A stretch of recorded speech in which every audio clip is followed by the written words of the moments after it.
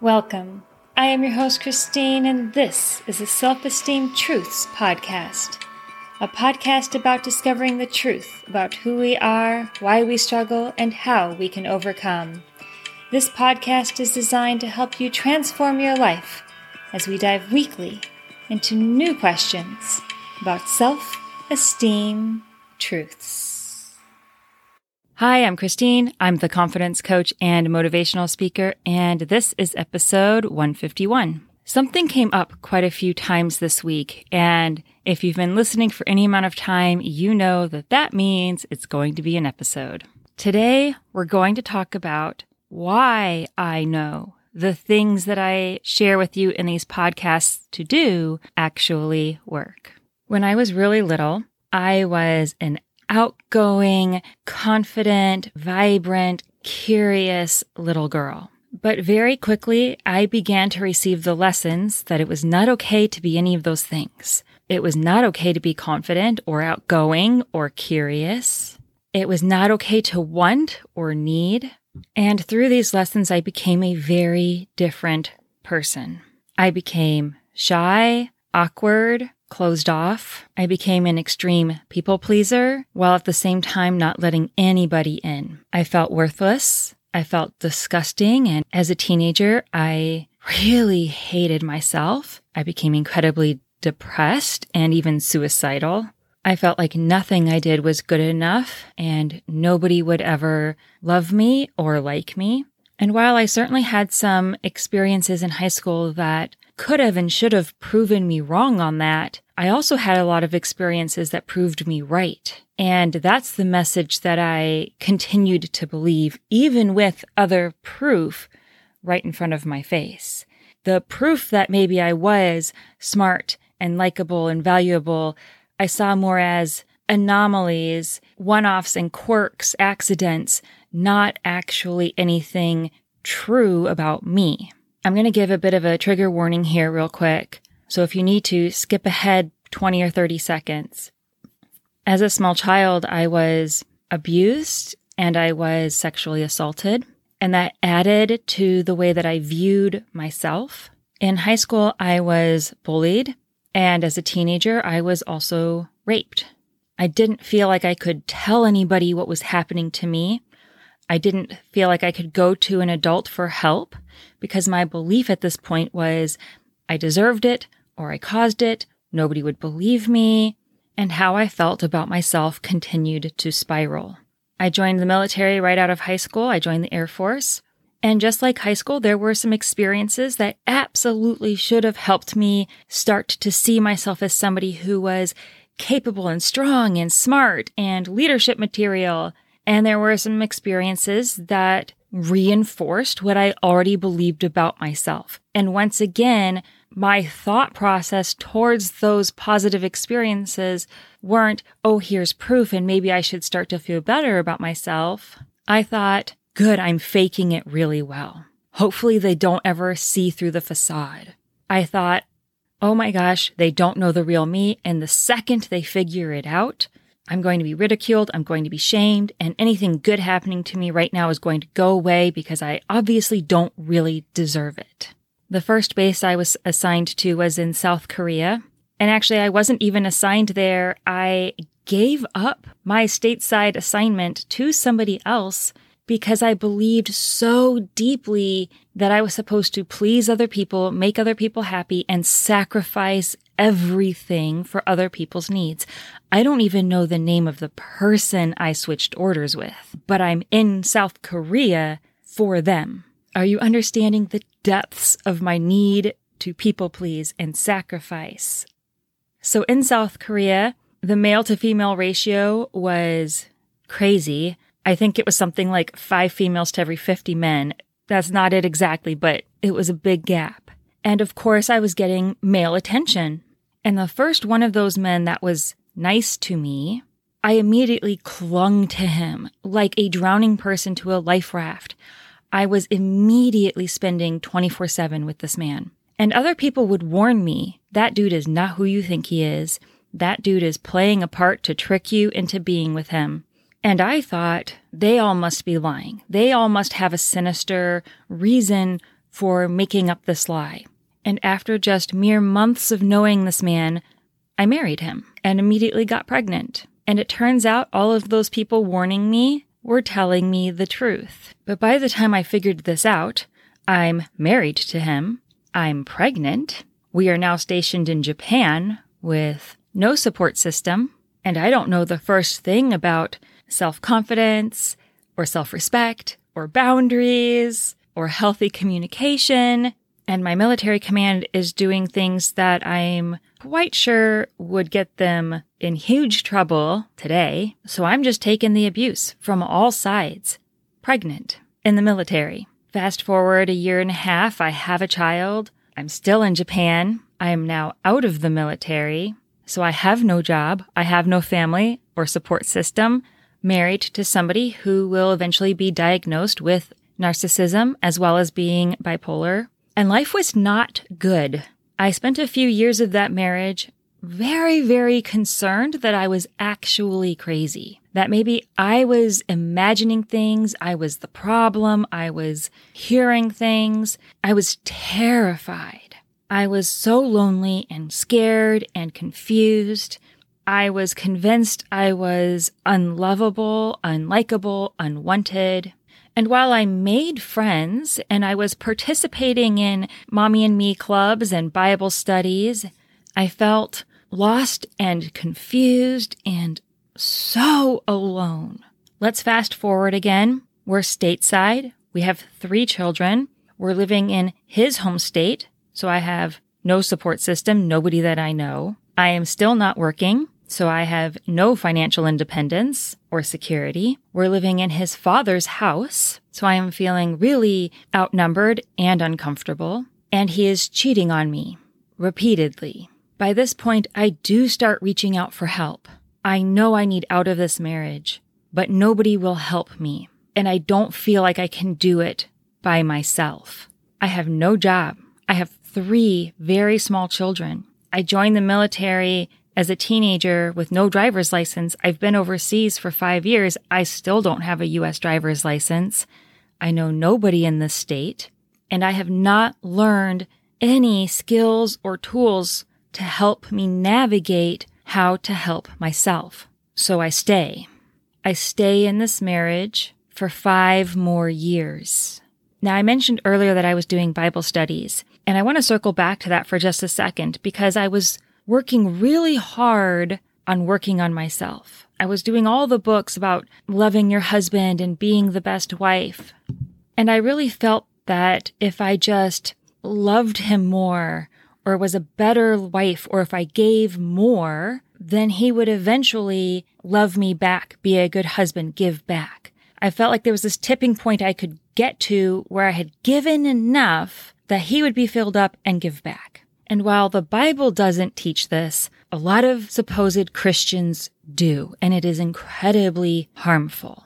So now here I am stateside, still in this marriage, and I'm trying to work on myself. And I'm starting to recognize that I might not be the problem. And I'm learning communication techniques. And I'm learning about my right to say no and have boundaries. Not great, not very much depth to what I am learning, but I'm starting to become aware of these concepts. And I'm trying to get my husband to go to a counselor with me, and that's not going well. But I'm learning little tools, and I'm starting to hear certain things that are starting to get me curious again, that are starting to wake me up to the fact that my life doesn't have to look like this. So I have my license, I have a job, my kids are in school, and I leave my marriage. You've heard me mention it here before. I left with almost nothing. I had my kids, I had my dog, I had a couch, I had my SUV, which I found out later I owed more on it than it was worth, and it eventually was repossessed, and I had $97. In some ways, my divorce was the smoothest, calmest, least contested divorce that you'd ever seen. But it was that way because I left with nothing. And when he forced us into bankruptcy and foreclosure, because financially we were still tied in every way possible, I didn't know that I could fight him. I didn't know that I could stand up to him. My life had taught me that I just had to take it. My life had taught me that suffering is just what living was. And once again, in this period in my life, in these first few years of separation, I had so many things happen to prove to me I'm valuable. I have people that care. I'm smart. I'm creative. I'm capable. And I still didn't believe it. There were other things happening that were proving my old narrative to still be true. And while I was doing some things better than I had ever done them before, and while my confidence was starting to grow and show up, and I was, for the first time in my life, discovering who I really was, I was also still making the types of choices that put me in bad situations that allowed for me to continue to be hurt. And I think a lot of the people that knew me at that time thought I was confident and brave and had it together, and they were impressed with my ability to take control of my life. But those that knew me really well saw through all of that.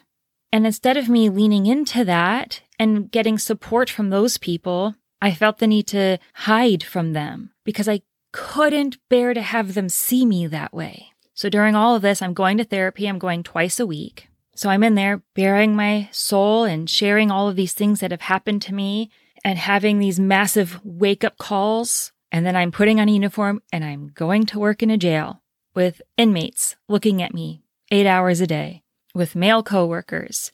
And it was wildly uncomfortable. I felt like my skin literally had been peeled from my body and I was bleeding and raw and in intense pain. And I thought everyone could see it. Now here's the problem. The people out there that like to hurt hurting people absolutely could see it. And they did not shy away from taking advantage of my pain. And I continued to make some pretty bad decisions. But I was also starting to make some good decisions. The problem was I still hadn't learned how to implement boundaries. I understood what they were, did not know how to put them into practice. I understood having self-confidence and liking yourself and that being a good thing. I still didn't believe those things about myself yet. And because of this, I kept finding myself in situations with bad bosses and unhealthy guys and friends that liked to take and not give. So let's fast forward again. I've now had years of therapy and counseling. I've read all kinds of books.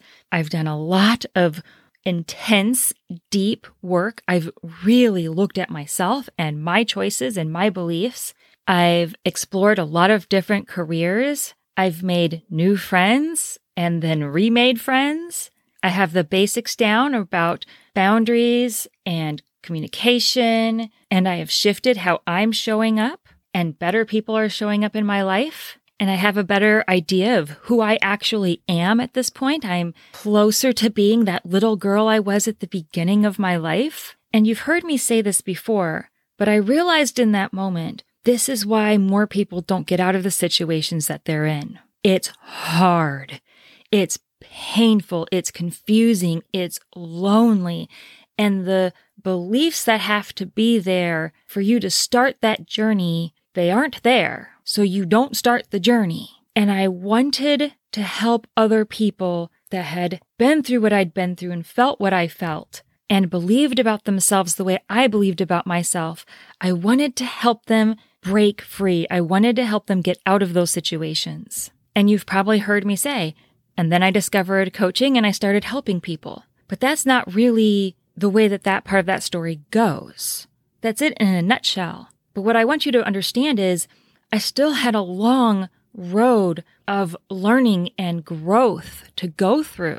I didn't wake up one day and become a coach. I went to school. And the coaching school that I went to required their students to do a lot of deep work. Every week we were coaching and being coached. Every week we were having to go deeper and deeper into ourselves, into our beliefs, into our pain. Who I was the day that I started my classes was a strong, beautiful, curious, hurting, introverted, scared woman. And I love her dearly. and she is no longer who I am. That was 4 years ago now. And even last night, I had a coaching session that made me look at myself and heal and evaluate my beliefs and my behaviors. I'm still going through this.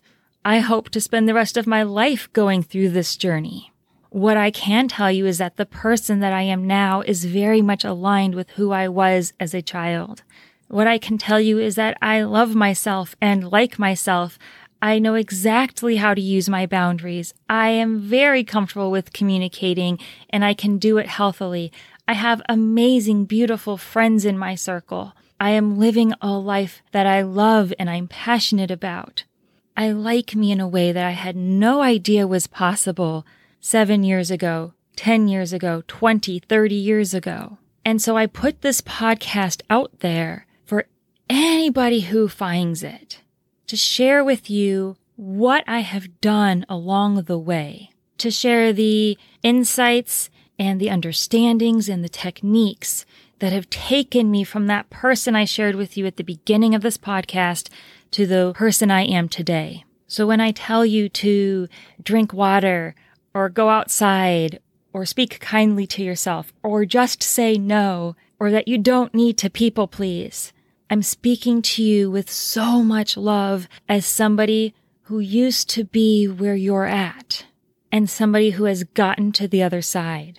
I'm telling you these things not because they are cliches or what everybody says. I'm saying them to you because that is what I did to heal and feel better and let go of the anxiety and the depression and the stress and the overwhelm. What I share with you are the things that I did to get from a place of having absolutely no self-confidence, where anybody and everybody would take advantage of me and use me and hurt me and bully me and do unthinkable things to me, to the person that I am today. This week, I just want to invite you to be aware of my story as you listen to these episodes. I want you to keep in mind where I'm coming from when I share with you, not just as the confidence coach Christine, who maybe seems to have it all together. I want you to hear the hurt, scared, hopeless, depressed, suicidal, zero self-confidence, bully, abused person that I was, speaking to you and saying, I know how we get out of here. I know how we make it better. Thank you for listening to this week. I know this went long, but it just felt so important to share this with you. I know I've shared tidbits of this throughout some of the episodes, but I wanted to give it to you all in one episode. And of course, I touch on some of this in my book as well, Break the Cycle with Your Mother.